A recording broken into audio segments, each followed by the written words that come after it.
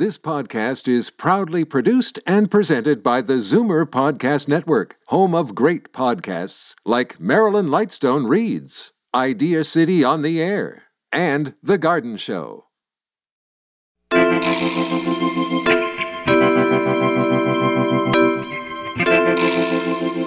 My relationship, I would say, in terms of my customers, it always consists of trust, care, the best thing, treating them as part of your family. I find that creates the best bond, and in doing so, it removes any physical barriers. It also encourages them to continue in communicating and opening up with me, I would say. Hi, I'm Jamie Bussin. I'm the publisher and editor-in-chief of The Tonic Magazine and producer and host of The Tonic Talk Show and podcast. I'm a former commercial litigator who used to weigh 242 pounds. When I was 38, I lost over 50 pounds through a regimen of exercise and better nutrition. It took me a year to reach my goal, but I thought if a type A personality like me could do it, really anybody can. I'm still asking questions and learning about what it means to live a healthy lifestyle. Please join me on this continuing journey. Today, we'll discover what pharmacists really do with Rami Farjo. We'll examine the alkalize or die fad with David Nelson. We'll find out how to deal with garden pests naturally with Melissa Cameron. And lastly, we'll learn men's skincare tips with V Mystery. But first, a little bit of business. Hi, this is Safina, and I'm a Walmart pharmacist. Whether you're looking for a medication review, diabetes screening, or have questions about your health, your local Walmart pharmacist is here to help. Find out more at walmart.ca/pharmacy services. Rami Farjo is a community pharmacist with more than 8 years of experience in pharmaceutical services. He works as a pharmacy manager at Walmart Pharmacy in Mississauga. He's also a proud husband and dad of 5-year-old Fadi and 3-year-old Laya. Welcome to the show. How are you? I'm good, Jamie. How are you? I'm doing very well today. So you know what you have the honor of? What? You are the first pharmacist we've ever had on the Tonic. Oh, wow. That's exciting. It is. So maybe you could explain a little bit about how you became a pharmacist and why. I moved on to Canada about 10 years ago. Before that, I did about 5 years of school in pharmacy. And once I moved here, I started doing some exams, board exams, 3 exams in particular, and I finished them and I got the license to practice actually here. Cool. And what spurred you to be a pharmacist? Did you have sort of a passion for helping people? It's something really nice, helping people and seeing the smile of them happy after it is done. Cool. So you're also a certified diabetes educator. What's involved in becoming a certified diabetes educator, and what do you do? So it's actually, I'm becoming one. It is actually the certified diabetes educator. Maybe the name explains itself. Okay. It's a health professional who is excellent or commit in diabetes education. It sounds knowledgeable based in diabetes care, management, education processes, as well as good communication skills. And in order to get that, you have to pass the board of education certification for the exam. Okay. And was that did you enjoy that process? Was that interesting to you? So it is actually something interesting. And the good thing is that here we have at Walmart as well, that we do a course that helps the pharmacist in order to pass these exams and get licensed to become a certified diabetes educator. So you see customers probably every single day when you're working, right? Yep. So what's your favorite part about connecting with your customers? That's a good question, Jamie. So I would say learning about them, learning about the customers, about their families, building that kind of relationship with them. It actually works both ways, connecting with them on personal levels sometimes as well, allows you to really understand their needs, maybe on a deeper level, which in return allows us to give them the complete care, take them into more of an emotional needs into consideration. Actually, my favorite part is that when seeing how happy they feel about the love and care that they receive. Can you give an example of, maybe where a circumstance where you had to go the extra mile and you did? Yes, I have this patient who in particular I will never forget. A patient came into the pharmacy. Mm-hmm. She approached me and she was talking to me about some concerns, about symptoms that she's having. And these symptoms, when she was telling me about them, they were more diabetes related. Mm-hmm. So I kept asking her or insisting on my questions, do you have diabetes? She's like, no, I don't have diabetes. I told her, are you sure? Have you checked recently? She's like, yeah, I checked my blood works. Everything is on point. Everything is good. So I told her, but what you're experiencing are symptoms of some problems. So I told her, let's check your sugar levels. She said, no, I don't have anything. And I kept insisting. It was a weekend. We have a clinic next to us, which was good. Mm-hmm. So I convinced her. We checked the sugar levels. And when she checked it, she was surprised that the levels were really, really high. So luckily, having the clinic next to us, and we got the doctor involved right away. They put her on insulin. And that patient, from that day, and then every time I see her, she's like, you are the one who saved my life, because her levels were like emergency level. So wow. Yeah, so it's good that at that point we had the clinic next to us and having the insulin right away, and she was good. So that's probably the most story that I can always have in the back of my head that pushed me that's all the great. time. That's awesome. I don't think I've ever done that before. So good for you. Thank you. So let's talk about your relationships with the customers, right? Because, I think most people, when they go into a pharmacy, all they think about is, you're the dude behind the counter who's going to put, 30 of whatever pills their doctor prescribed into a bottle, and that's pretty much what you do. But your relationship with the customer is a lot broader than that, isn't it? I agree. Yes. That is probably changing these days. My relationship, I would say, in terms of my customers, it always consists of trust, care. The best thing, Jamie, is treating them as part of your family. That's when you think about it that way, and you think that these people are, if I was treating my own family, that changes a lot. So yeah, I would say treating them as part of my family, I find that creates the best bond. And in doing so, it removes any physical barriers. It also encourages them to continue in communicating and opening up with me, I would say. Okay. Do you have those types of communications with your customers where, you're sort of breaking down the barriers and explaining what's going on with their medications? Yes, there is actually no set formula for easing patient concern. Yeah. First step I would always say is, as we said, communication. So communicate with them, asking them maybe more detailed questions, helps them understand the situation. It also helps you getting these answers of the questions that they have, and you can answer them in the best ability.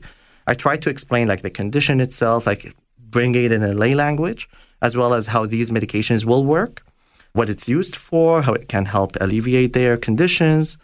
Show them some evidence-based references sometimes also helps them ease their concerns or calm their concerns as well. So that's what I usually try to do. You know what we also do sometimes, when we have these patients who are, let's say, more than on 3 medications or chronic medications, we do something, we call it a meds review or a meds check, maybe it's known by pharmacists as well. So what we do is that we check with the patient. What I usually do, when we do a med check or a meds review, I tell the patient, tell me, why are you using the medication? I get them to explain to me so that I can kind of feel their understanding of the medications and why they are taking it. What is the condition they're using it for? So I ask them to explain to me in a routine way. And then I start listening to them. And I find ensuring the patients understand their condition, it will make that difference. So I navigate them through what they are doing. And if I find any issue or if I find any problems, I would just let them know what they are doing. And then I can maybe talk to the doctor afterwards and let them know that, we need to adjust this or we need to change this. Oh, I didn't know that the pharmacist could do that. So you're basically reviewing all their meds with them. Exactly. Looking for contraindications or things like that, right? Yeah. Sometimes you'll be surprised. People don't know why they're taking medications. They just have it and they're like, I take it. Or they've forgotten the original reason because they've been taking the medications for so long, right? That could be. So it's an annual review that we do with our patients. And also for, let's say, people who have diabetes, we can even do it more often. Oh, that's fantastic. Yeah. So I presume that you're not just dealing with people who are taking their own medications, but I suspect you're probably helping people, family members and caregivers. So what's that like? What do you do in that regard? I love this question. Sometimes we forget about caregivers. They are a big part of the whole process. They are the link sometimes to some patients because sometimes I don't even see the patient. I just see the caregiver. So it's good that we never forget about the caregiver role, the toll that it takes on them when it's such tough and rewarding role, actually it is. Seeing your loved ones go through a tough time is never easy. Giving them the support and encouraging them can go a long way. I find that encouraging and showing gratitude to the caregiver or the people supporting their families can make a difference and have a positive impact on them and also on their families and how they feel. Appreciated, encouraged, all that keep them going. Caregiving is such a beautiful role, as it is not only adds love and care, but it also adds quality to the lives of everyone involved. Another way of supporting them is to try and find the best way to manage the patient's medications. One way we do is that we do something called compliance packaging or blister packs, bubble packs. A lot of people know it by these names. Yeah. This is basically like we arrange medications based on like time slots and based on like what type of medication. We seal it and then we give it to the patient. So it's kind of weekly. Oh, so for example, if you're taking something once a day, then it's in your Monday pack, or if you have to take it with a meal, then there's pills that you would take with lunch or dinner or something along those lines. And for people who are on multiple medications, there are some people who takes like 8 medications, several medications, or have even more medications. So it kind of becomes difficult for them to adhere with the medications that they are using. So that's what bubble packs helps for. Okay. So, I was joking around about, counting pills before, right? You didn't take it personally, right? No, I was making a joke. But can you tell us a bit about what it's like to be on the other side of the counter? Like what goes into filling a prescription and the things that you need to think about to do it right? Yeah. Well, the basic thing that the pharmacist must know, I would say. So filling a prescription, like it seems easy maybe as a process that we do, but in fact, it has like a detailed list. So first what we do is that we get the patient, we input their information, we put their date of birth, address, all these information. Usually a pharmacy assistant helps with that. And then they input the drug information, doctor's information. After this process, that's the data entry, we do the filling process, which we make sure we grab the product, we scan it, and then we check that this is the correct product. We count the pills based on the prescription that was prescribed, and then we label it. After that, it goes into a basket. That basket goes into the pharmacist, who also have like a couple things that checks. So it checks the information that was entered first. And after that, checks the clinical aspect of the prescription. If this medication has interactions, it has contraindications, if it's not used for the correct age group, all these things. After it's done, goes to the next step, which is the most important part probably, the message to the patient, the counseling. So counseling the patient, how the medication is used, why it is used, and all these details so that the patient, making sure that this patient understand and adhere to the medication that they have been prescribed. It's almost like you're a medication manager, right? Because you're the one you're like the safeguard, right? You're making sure that everything is accurate and appropriate and what the doctor prescribed, right? I love the word safeguard because this is actually what we do. We are the last step between the doctor to the patient. So it's very, very important that we deliver that accurately. Okay, we have time for one last question. And that is, what are some of the services or support that you offer to customers that they may not know about that would benefit them? A lot, Jamie, a lot. So we are doing plenty of services that we provide in our practice now. So we dispense the prescription, as we said. We also provide over-the-counter consultations. We do non-sterile compounding. We extend prescriptions when doctors is not available. We adapt the prescription if there were changes that needs to be adjusted. A lot have been added to our practice. What we do at Walmart, we have wellness days. So every quarter we do a day where we have patients walk in and we check their blood sugar. We check their blood pressure, of course, with their consent, and we teach them about these things. We do even more services these days. We offer like smoking cessation consultations. We do travel vaccinations. There are about 13 vaccines that we inject.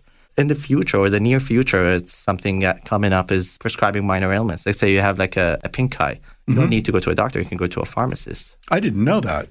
Future. Not now yet in Ontario. It's happening in other places, but coming soon, hopefully. Okay, yeah.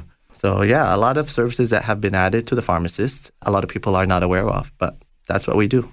Fantastic. Thank you so much for coming on the show today. It was my pleasure. It was really fun being here, actually. It was fun to have you. We have to take a short break, but we'll be right back on The Tonic. Hi, this is Safina, and I'm a Walmart pharmacist. Whether you're looking for a medication review, diabetes screening, or have questions about your health, your local Walmart pharmacist is here to help. Find out more at walmart.ca/pharmacy services. The Tonic is brought to you by Purely Natural. Their Liquid Greens Chlorophyll is the only line of soluble, grit-free, and great-tasting greens on the market. Liquid greens can easily be mixed with your favorite drink to provide a sustained natural boost of energy to help you get through your day. There's unflavored, which is great with orange juice. The mint flavor is cool and refreshing.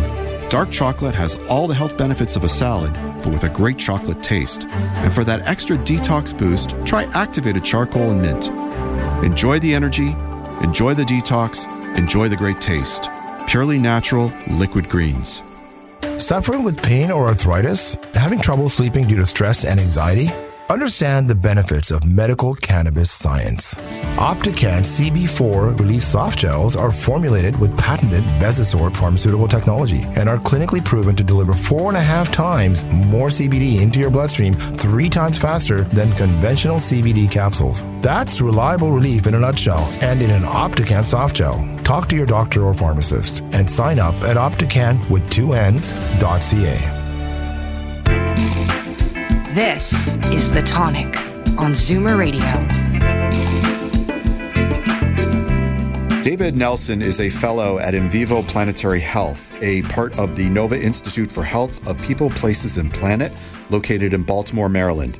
He attended the Canadian College of Naturopathic Medicine, is a health, food, retail, and wellness service business owner, and he's written numerous academic articles. Currently, one was published establishing the importance of the acid-alkaline balance of foods that we eat. He lives in Woodstock with his family, and he's been on the show before. Welcome back, David. How are you? Thank you very much, Jamie. Nice to be back on the show. So we're going to riff on your paper, right? We're going to talk about acid and alkaline. So I've been in the health and wellness business, as a publisher for many years. And of course, some of these themes come up, veganism, live food, for example, are a couple of them. And then, there's proponents of the alkaline diet or eating alkaline as opposed to acid foods. So maybe it would be helpful to sort of discuss, where did this notion come from? Yeah, I always like to look at the history, or how we got to now. Yeah. Because that gives context for what we're doing right now. So historically, we've always had some claims about herbals, tinctures, medical patents, stuff like that. We all know that. But this story is actually very interesting because it surrounds a fruit called grapefruit. Yep. And it goes back to 1910. There's a gentleman by the name of Kimball Atwood, and he bought up a lot of the west coast of Florida and started to plant these large grapefruit plantations. Now, what's interesting about this is he sold them, quote unquote, as the first functional food that created alkalinity. So that's where it comes from. It's around 1910. And it was a gentleman growing grapefruits in Florida, Kimball Atwood. So he's putting forward that the fruits promote alkalinity. Why would anybody care about that? Why is that an issue? Yeah, around that time, they were doing analysis of things, and they were looking at ash and tissue and stuff like that, and they found this idea that there could be an acid component to things. And when you add alkaline, it buffers it out, it neutralizes it. So he jumped on that research, which was really, really, really new, and made a lot of medical claims surrounding it. And so that started the conversations in medicine and in people about kind of this acid-alkaline idea, and you need to alkalize yourself because we're all too, quote-unquote, acidic. Right. And also, if you look at it, carrying it forward, it's the type of foods that allegedly, or I suppose factually, do increase the acidity in your body. And it's not what you think it is, right? Like, it's interesting. You think of a grapefruit and it's an acidic fruit, right? So why would that promote alkalinity? And conversely, like, you have a piece of meat or you have processed foods, not terribly acidic to the taste, yet it promotes acidity in your body. So why is that? So really the question, I think the fundamental question is there any truth behind this? Right, yeah. Is there any truth behind this? So the answer is yes, but we didn't know until very recently what that truth was. And now there are a lot of studies coming out since about 2018 showing, and I'm going to use some terms here so that your listeners can fact check this if they want. It's called PRAL, P-R-A-L, so that's the potential renal acid load of a meal, and that is an industry standard thing now. So it's well accepted as a metric of measurement in science now. And then the second part is NEAP, N-E-A-P, and that stands for the net endogenous acid production. And so we can measure these things now. And so is there truth behind it? There is truth behind it. but not in the way that Kimball Atwood was making the claims in 1910. And just another tiny bit of history, Jamie, for your listeners. Mm-hmm. They probably are familiar with the phrases like alkalize or die or the pH miracle. The pH miracle is Robert O. Young. He wrote that book in 2002. Essentially, he claimed all manner of cures for this stuff. And that's the point that I want to point out to your listeners about information shaping and propaganda. And when it comes to nutrition and food science, the first thing that these folks do is they have a medical expert of some level of prestige making a claim by saying grapefruits do, Dr. So-and-so says grapefruits do this. Then the second part is the claim. Yep. Increased energy, lower blood sugar, whatever that claim is. And then the third part of the propaganda piece is the mechanism of action. Yep. And that is like you alkalize yourself. So when you start to look at these as a doctor making a claim, suppose a doctor saying this is true, this is the claim, it increases energy, and then the mechanism of action of this. But we now know this has been oversold, or I'll say it a different way, we were doing the right thing or on the right track, but it was for the wrong reason. Okay. So can we take a step back for a second, though? Like, explain why we should care whether our systems are alkaline or acid. Like, what does it mean? Yeah, like to us, like, like day to day, so that we can give some context. So what happened in the 1970s, what kind of ramped this up was there was two physicians that did some research, and they found out that people that had a higher acid load in their diet, observationally, they tended to see them having more osteoporosis. So this really ramped up some of the investigation. Does a high acid load increase the need for buffering minerals like calcium, and do we steal those from the skeleton over the long period of time? A lot of science and a lot of docs, they actually didn't think that this was true. Fast forward, 35 or 40 years, and now we realize that it's through the contents of the microbiome and the body's response to the food that creates these very slight but slow burning, it's called chronic suboptimal or low-grade acidosis. And it turns out that these things cause, now in my paper I show 18 different conditions now with science showing dietary acid load measured through PRAL and through NEAP increase the risk of things like type 2 diabetes, cardiovascular disease, hyperuricemia, breast cancer, brain fog, etc. So how people feel in dis-ease, which is a state of unwell and feeling not very good, and then disease, which is like the presentation of something like cancer, is actually related. We can correlate these things to dietary acid load. Okay, so then it isn't a good thing to have more acidity, and that is scientifically proven. So scientifically proven. Let me point two things out, because you asked me this question before, and I'm going to follow it up. Grapefruits seem like they're acidic, right? Yeah. Right. What happens is when you eat that, they have organic acids in them. When it goes into the gut, those organic acids actually create a more alkaline environment, and they shape the microenvironment of the gut to have the microbiome respond better. Okay, so that's one thing. And there's a big difference between the acid load, so the PRAL of a grapefruit, and the PRAL of a steak. Okay. Right? So the steak is going to have a much higher potential renal acid load, and it's going to produce more endogenous acid production. I have a question for you. So is it because the body requires more acid to break down the protein that is steak? Is that what's going on? That's a really good question, and the answer there is no. What happens is that the stomach acid, and acid there is actually a bacteriostatic environment. It's meant to create safety from pathogens in the external environment. Right. So when the stomach massages the food and bathes it in acid, it does do some protein breakdown, but not as much as you would think. The vast majority of protein breakdown comes from proteolytic enzymes and microbial fermentation in the large and colon. So that's more to keep the food, ready and safe for you.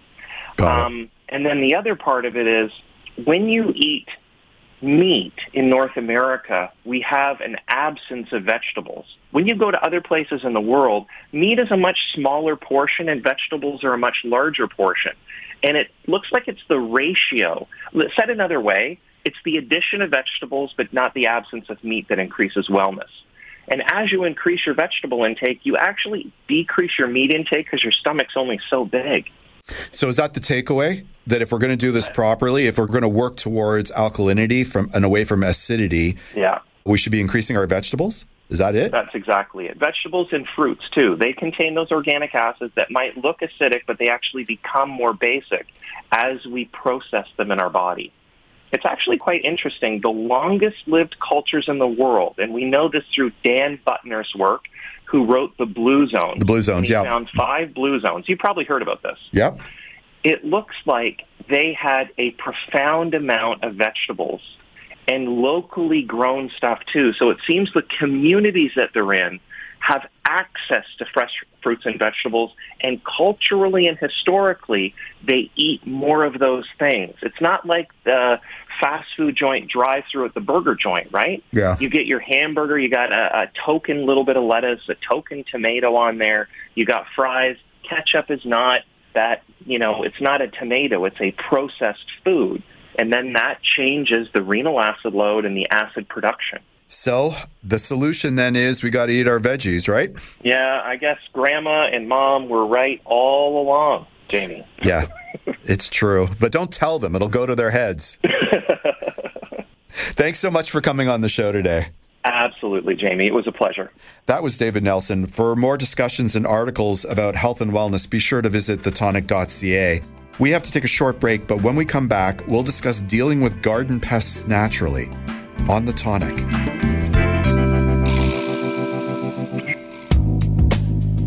I'd like to give a shout out to our new sponsor, Omega Alpha. This company is 100% Canadian owned. Their team consists of allopathic and naturopathic doctors, nutritionists, researchers, and other scientific professionals, all led by their CEO, Dr. Gordon Chang. Formulations are created on their 40,000 square foot facility located in Toronto.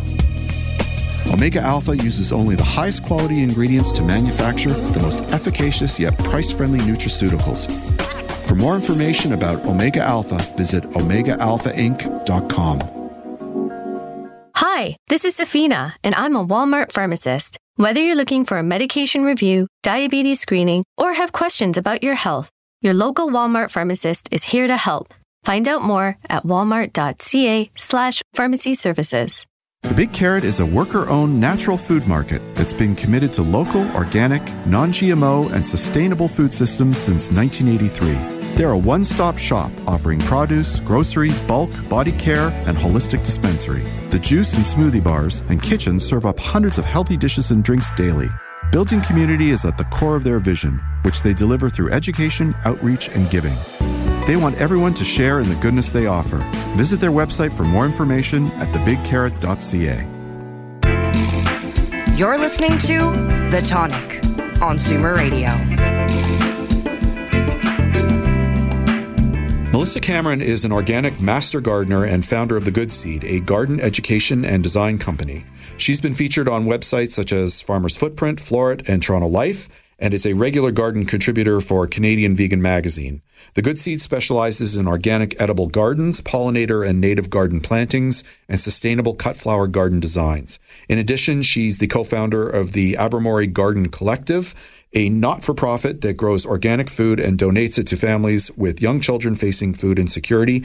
And for more information, you can visit thegoodseedgarden.com. And in exciting news, Melissa has also contributed an article and she's the cover feature for the upcoming summer issue of Tonic Magazine. Welcome to the show, Melissa. Hi, Amy. Thanks for having me. I'm so excited. Yeah, it's great to have you here now that you're a big star in publication and radio.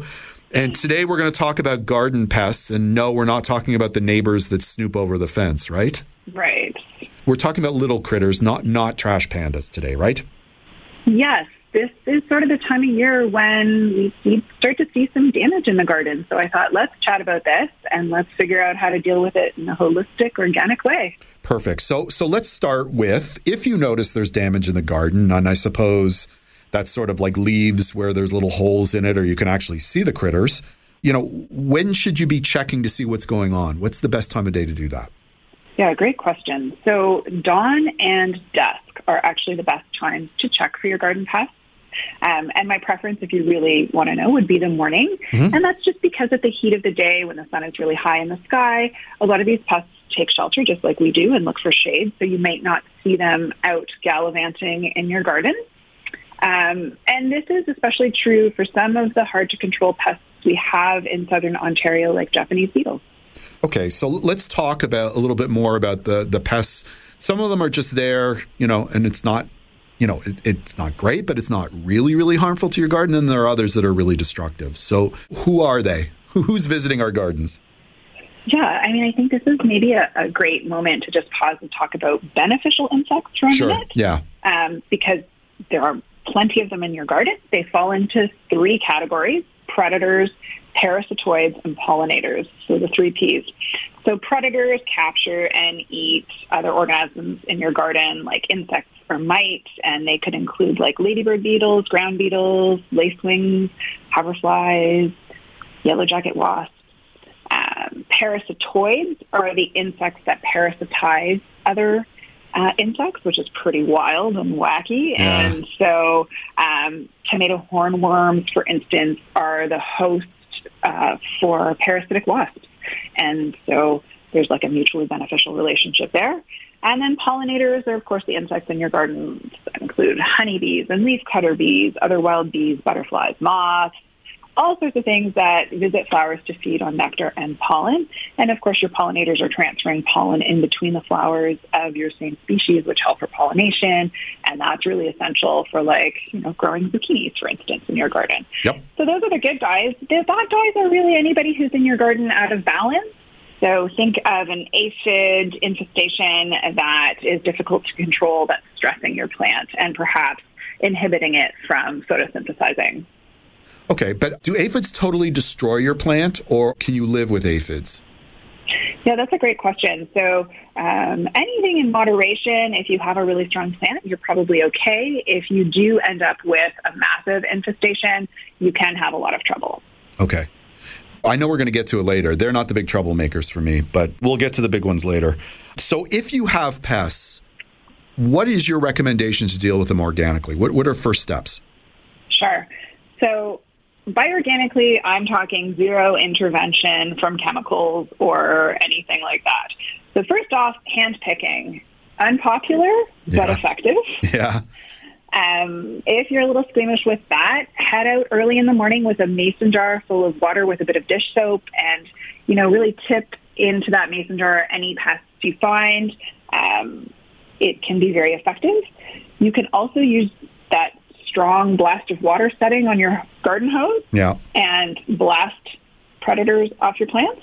And you can create a physical barrier between the plant and the pest. So for instance, with kale, I like to use floating row cover to cover it so cabbage white butterflies, which are all those tiny little white butterflies you see flying around, don't lay their eggs, which hatch into larvae that eat your kale. Yeah. It just makes the kale unpretty, but you can wash off the larva, right? Like when you're harvesting, can't you? Definitely, right. So something like a cabbage white butterfly larva is just eating the leaf and going through its life cycle. Something on your spinach and your beets, for instance, like leaf miner, is actually a fly that lays its egg on the back of the leaf. Mm-hmm. And that's where you see them starting to eat that sort of intercellular material between the 2 leaves, and then that's not edible at that point. No, of course. So again, laying row cover, you're really just preventing the fly from laying its eggs. Completely reusable, and also, affordable, easy, sustainable, all the good things. Fantastic. Is there anything we can do to our gardens that would make it less attractive to the pests to come in the first place? Yes. Definitely creating an ecosystem that is diverse is one of the things that you can do. So being sure that you have amazing living soil that is growing lots of diversity. That means we've got plants that are different in height, colors, textures. When they bloom, this really brings the beneficial insects around, which helps keep the nefarious insects at bay. Yeah, I actually have a flower garden. I think I've told you this. I have 3 raised gardens, but I actually have the flowers and the herbs and the vegetables intermingled amongst the 3 raised gardens, and that actually does work pretty effectively for me. Yeah, I'm glad to hear you do that. Well, I'm going for the gold star. So I know that you obviously advocate for not using any chemicals at all, but are there some products that are better than others or worse than others that you want to identify for the listeners? There are. Some products are truly very broad spectrum in how they work, which means that they can destroy anything from a weed to a worm. And so we really want to stay away from those. They typically will contain a chemical called glyphosate. Mm-hmm. So definitely something to stay away from. And that will be on the label of whatever it is you're buying? It will. Okay. And that's legal to use? Yes, it's legal to use. There have been a lot of lawsuits come up in North America around glyphosate. Yep. I won't use the company name that primarily employs it, but when you do go to your local sort of big box chain hardware store, sometimes these products are under lock and key, and also sometimes they're applied with a gun. If it's the product I'm thinking of, I thought it was banned in Toronto, and that if you were intending to use it, you had to go outside the GTA to get it. Are we thinking about the same product, or is that something else? So it is still for sale in Toronto. We are not allowed to use it as lawn, like a landscaping practitioner cannot use it in a broad way across like a field. Got it. But just know that if you're using that in your garden, you are going to really, really hurt the ecosystem and hurt all of the different organisms in the soil. So okay. The more targeted the product, the better. Okay, so let's talk about the notion that you can plant plants together and one might be sort of protecting another. So for example, is there anything we could plant that would keep those aphids away from our precious roses? Yeah, so I definitely want your listeners to focus less on exact companion planting and more on creating diversity. But that being said, there is some research to suggest, for instance, that in your example you're giving, adding plants from the allium family, so chives, garlic, onions, ornamental alliums, can help deter aphids from roses. So it is worth a look, yeah. Yeah, I actually I have chives in my garden, and it can overwhelm your garden if you're not careful, but they seem to do a good job of keeping the aphids away. I have another problem though, and that is slugs. So what do you do if you have slugs? Okay, so slugs are really a sign that you have a lot of moisture in your garden. And so what I want you to do is to try to reduce the moisture on the surface of your soil. Mm-hmm. And I want you to do that by watering early in the morning. So if we water in the evening, the temperature does not go up generally in the night, and so the surface of the soil stays quite moist, which is a great habitat for slugs. Okay. So first of all, water in the morning. That way the surface of the soil dries out a bit. You can hand pick those slugs, but you can also take some plastic Solo cups from the dollar store, sink those into your garden, and fill them with some cheap beer. I was going to say beer. Trap the slugs. Yeah. Okay, and then you don't really want to eat them as escargot after, do you? Not me. All right. Any other specific tips you have? We have time for one last question. Okay. So, in general, I want everyone to focus on soil health. Okay. Healthier soil builds healthier plants, and healthier plants can resist insect pressure better. I'm always about the soil, and so I'm going to end on that note. Well, that's fantastic advice. Thank you for coming on the show today. What would you like to discuss the next time you're on the show? You know what? The next time I'd love to talk about keeping your garden thriving through the summer into the fall with some garden amendments. Sounds like a plan. That was Melissa Cameron. To learn more about Melissa, please visit thegoodseedgarden.com. We have to take a short break, but when we return, we'll discuss men's skincare on The Tonic. Here's your third segment stretch with Angelica Scanura. We are going to do a thoracic wall stretch. Whether you work at a desk or not, chances are you spend a lot of time with your shoulders rounded inwards and your head pitched forward. I like to do this first thing in the morning as I tend to sleep curled up in a ball. It really opens me up. Find some free wall space and stand facing the wall. Place your hands flat against the wall, slightly above your head, shoulder distance apart. Step away until your arms are stretched while keeping your hands flat on the wall. While keeping your legs stretched, start start to bend from the hips until your body becomes a 90-degree angle. You want to think of your armpits as trying to kiss the wall, even though that is not our objective. You will feel a stretch in your pec muscles and all the muscles that are attached to the shoulder blades and the ribs. You must engage your abs as they provide support for your lower back. Hold for 10 seconds at a time and then release before doing it again and again for about 2 minutes. This stretch has the potential to be quite intense, so make sure that it always feels enjoyable. Medicinal mushrooms offer a multitude of health benefits, including immune support, improved energy, and stress reduction. Medicinal mushroom extracts from New Roots Herbal, hot water extracted, providing you validated potency so you get their full health benefits. Discover Reishi, Lion's Mane, or Resilience, a 7-mushroom blend. Find the complete selection of medicinal mushroom extracts from New Roots Herbal exclusively at quality health food stores. To learn more, visit newrootsherbal.com. To ensure the products are right for you, always read and follow the label. The Tonic is brought to you by Purely Natural. Their Liquid Greens Chlorophyll is the only line of soluble, grit-free, and great-tasting greens on the market. Liquid greens can easily be mixed with your favorite drink to provide a sustained natural boost of energy to help you get through your day. There's unflavored, which is great with orange juice. The mint flavor is cool and refreshing. Dark chocolate has all the health benefits of a salad, but with a great chocolate taste. And for that extra detox boost, try activated charcoal and mint. Enjoy the energy, enjoy the detox, enjoy the great taste. Purely Natural Liquid Greens. The Big Carrot is a worker-owned natural food market that's been committed to local, organic, non-GMO, and sustainable food systems since 1983. They're a one-stop shop offering produce, grocery, bulk, body care, and holistic dispensary. The juice and smoothie bars and kitchens serve up hundreds of healthy dishes and drinks daily. Building community is at the core of their vision, which they deliver through education, outreach, and giving. They want everyone to share in the goodness they offer. Visit their website for more information at thebigcarrot.ca. Hi, this is Safina, and I'm a Walmart pharmacist. Whether you're looking for a medication review, diabetes screening, or have questions about your health, your local Walmart pharmacist is here to help. Find out more at walmart.ca/pharmacy services. This is The Tonic on Zoomer Radio. V Mystery is a certified skin therapist and founder of Skin by V, a private facial studio in Toronto that specializes in awakening the skin through personalized and science-based treatments. Skin by V also sells a selection of curated luxury skincare products, both online and in-store. With more than 25 years of experience in the beauty industry, V has worked on thousands of faces and has developed a highly tailored approach to the art of facials. Welcome back to the show, V. How are you? I'm very good, Jamie. Thank you for having me back on the show. Yeah, so, everybody knows it's my show.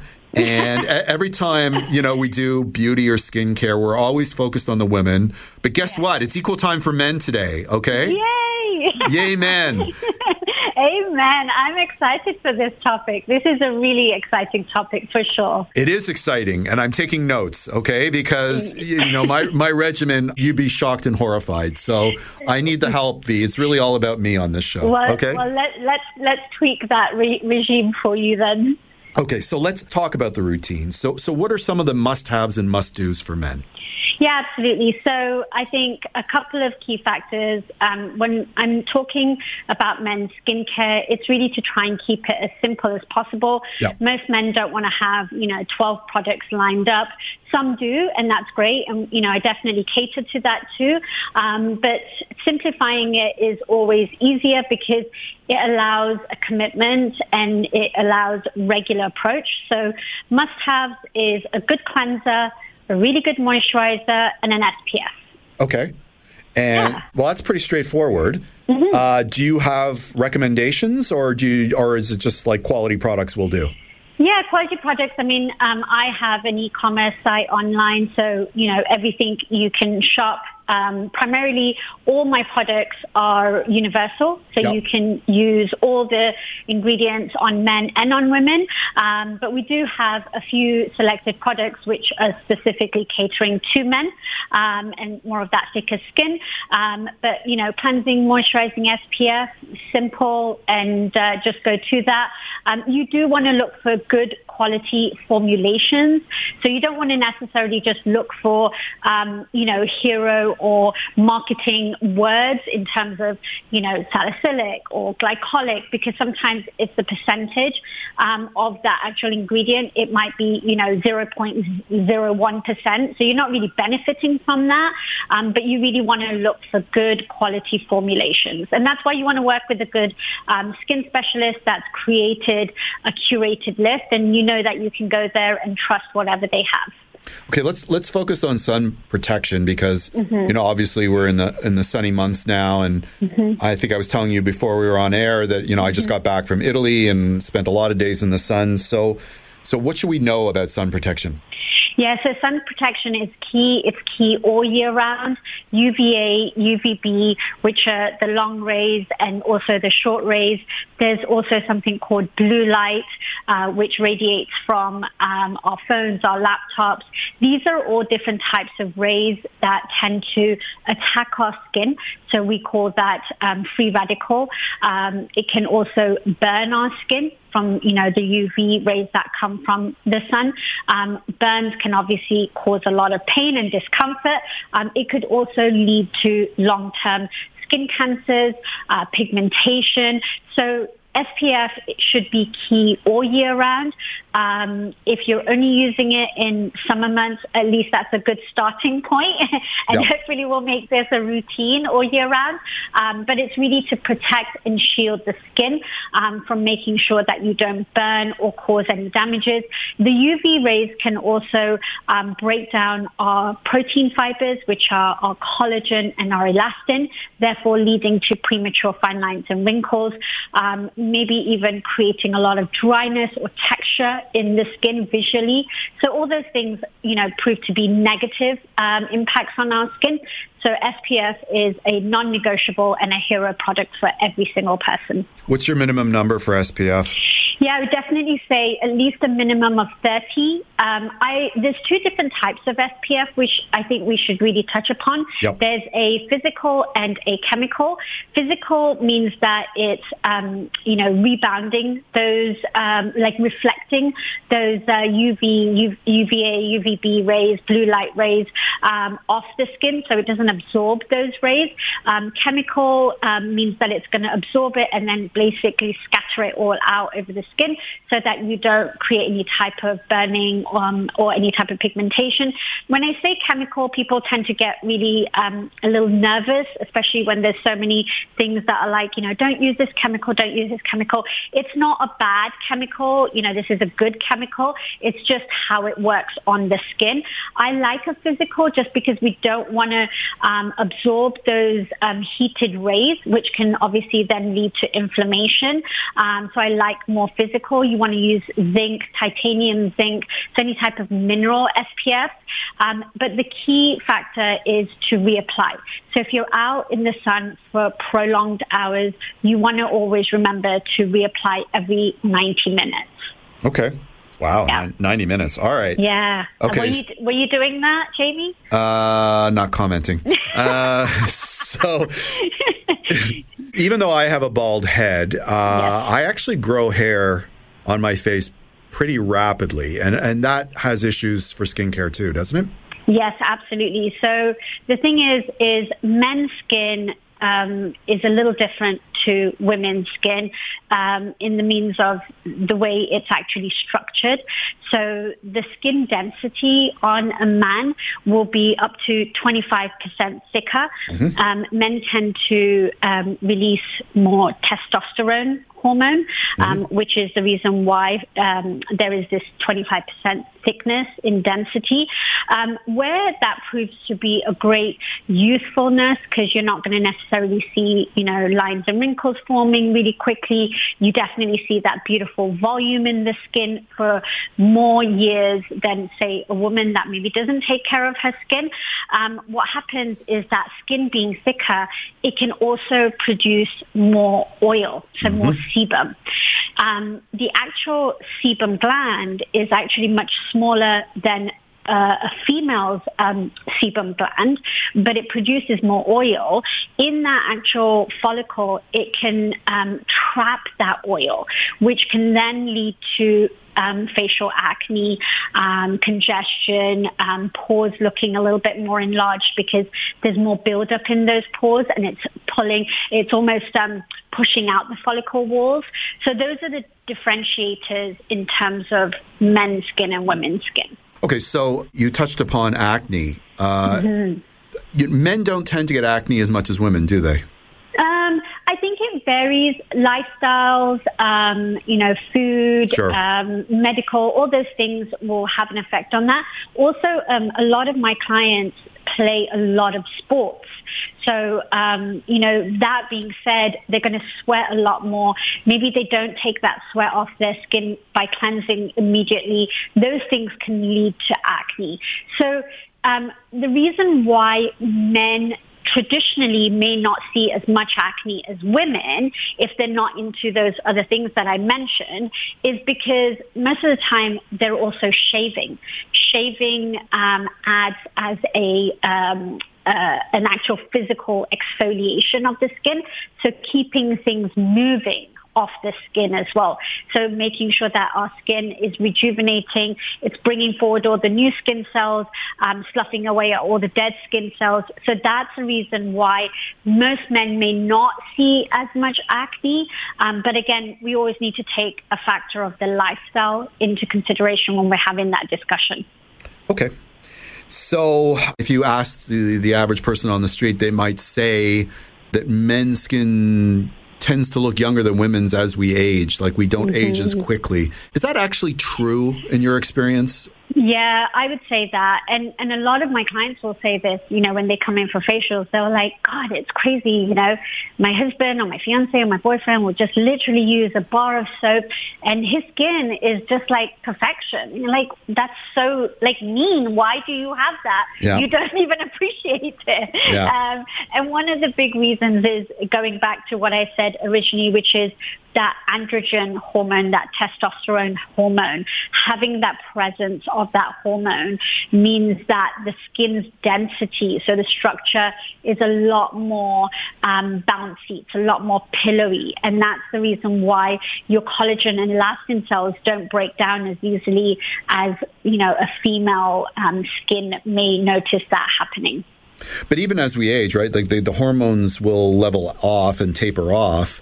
And then I guess maybe the skin changes for men. Yeah, the skin changes. And, if somebody has not done anything, which is, those 3 steps that I mentioned at the beginning of our conversation, which was to clean the skin really well with a good, quality cleanser, moisturizer, and SPF, you will start seeing fine lines and wrinkles. You will start seeing pigmentation. You will start seeing those sunspots, liver spots. You will start seeing those things starting to affect. I mean, skin is the largest organ in the body. If you don't take care of it in your 20s, 30s, at some point in your later age, it's going to start catching up with you. So you don't want to take it for granted that you do have this perfect skin at the moment. You want to preserve it. And I always say pro-aging, so we want to prevent as much as possible. Everyone's going to age, it's the inevitable, but how do we do it in a more graceful way? And, just like I said, cleanse, moisturize, and SPF. Fantastic. Unfortunately for me, I'm already at the stage where the spots and the blemishes and everything are coming out, even though I tried when I was younger. I know. I mean, I think, our world as facialists has developed so much. We've advanced so much in technology and formulations. There's always a solution, and it's never too late, Jamie. Well, that's heartening. That's I think we're going to end the interview here. Thanks so much for coming on, V. Thank you so much for having me. For more information about V, visit skinbyv.com. Thanks to all my wonderful guests, Rami Farjo, David Nelson, Melissa Cameron, and V Mystery. And thank you all for listening to The Tonic. You can listen or download this episode as a podcast with full show notes, contact information for our guests, and links at thetonic.ca. To find out more about the show, you can always follow us at It's The Tonic on Facebook, Instagram, or Twitter. For great articles by amazing health and wellness writers, be sure to pick up your copy of The Tonic magazine. The May-June issue is available free on racks at over 100 locations across the GTA and delivered with the Globe and Mail to home subscribers in Toronto west of Victoria Park. Or you can visit our new website, thetonic.ca. If you're interested in providing feedback or suggesting topics for the show, you can always email me at jamie@thetonic.ca. On our next show, we'll discuss the health and wellness issues that are important to you. Until then, this is Jamie Bussin wishing you a healthy and happy week.